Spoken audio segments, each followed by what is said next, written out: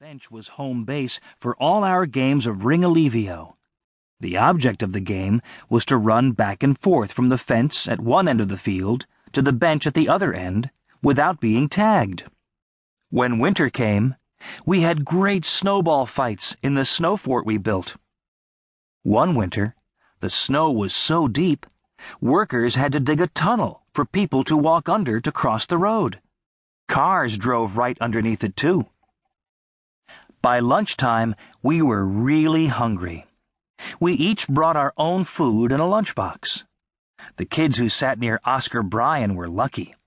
His mother packed the best peanut butter and jelly sandwiches, enough for 5 of us. The schoolroom was heated by a wood-burning pot-bellied stove. Many a cold day we never took our coats off, or even our hats. We had no bathroom in this school. Instead, there was a little wooden outhouse high up on the hill behind the school. In winter, we boys often didn't go all the way up there. Miss Rundle Southworth always complained, "Now, boys, don't let me see those yellow holes in the snow." But still we did it. The girls weren't so lucky. They had to climb all the way up to the outhouse. One year, when we had started 3rd grade, we found a surprise waiting for us. A shiny new tile bathroom stood inside the school. The kids stood gaping in amazement. Many of them had never seen a toilet before. They lived in farmhouses without indoor plumbing. Our teacher, Miss Berry, patiently showed us how to flush the toilet and how the seat went up and down. Even the roll of toilet paper had to be explained. In our simple little school, every one of us learned how to locate on the map any country or city in the world, any ocean, lake, or river, any mountain range, or any desert. We learned the names of all the U.S. government officials, the president, the vice president, cabinet members, senators, and congressmen. We recited these facts over and over so many times they stuck.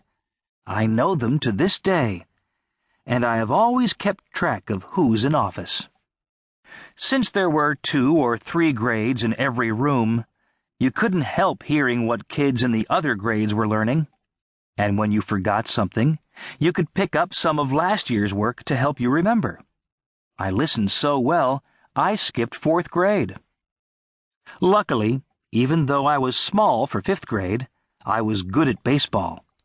That kept the farm kids off my back for skipping ahead. Springtime brought flies. Millions of them. Over the weekend, the whole school was fumigated to kill them.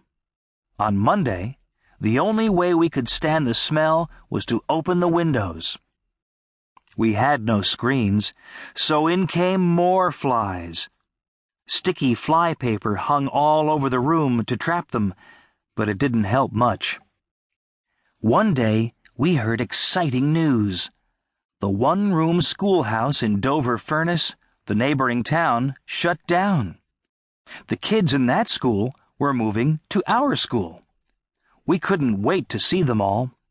We stood outside to greet them, expecting a whole busload. Were we surprised when a pickup truck arrived and only 3 kids got out, 2 boys and a girl named Barasch. No wonder they closed that school. I didn't expect that my place as number 1 in the spelling and history bees would be in danger. When we lined up, I was first as usual. The new girl was right behind me. I was asked to spell occasion.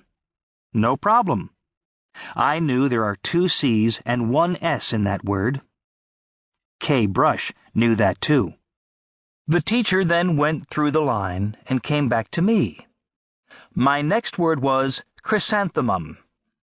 I spelled CHRYSANTHAMUM. Wrong. Kay then spelled CHRYSANTHEMUM.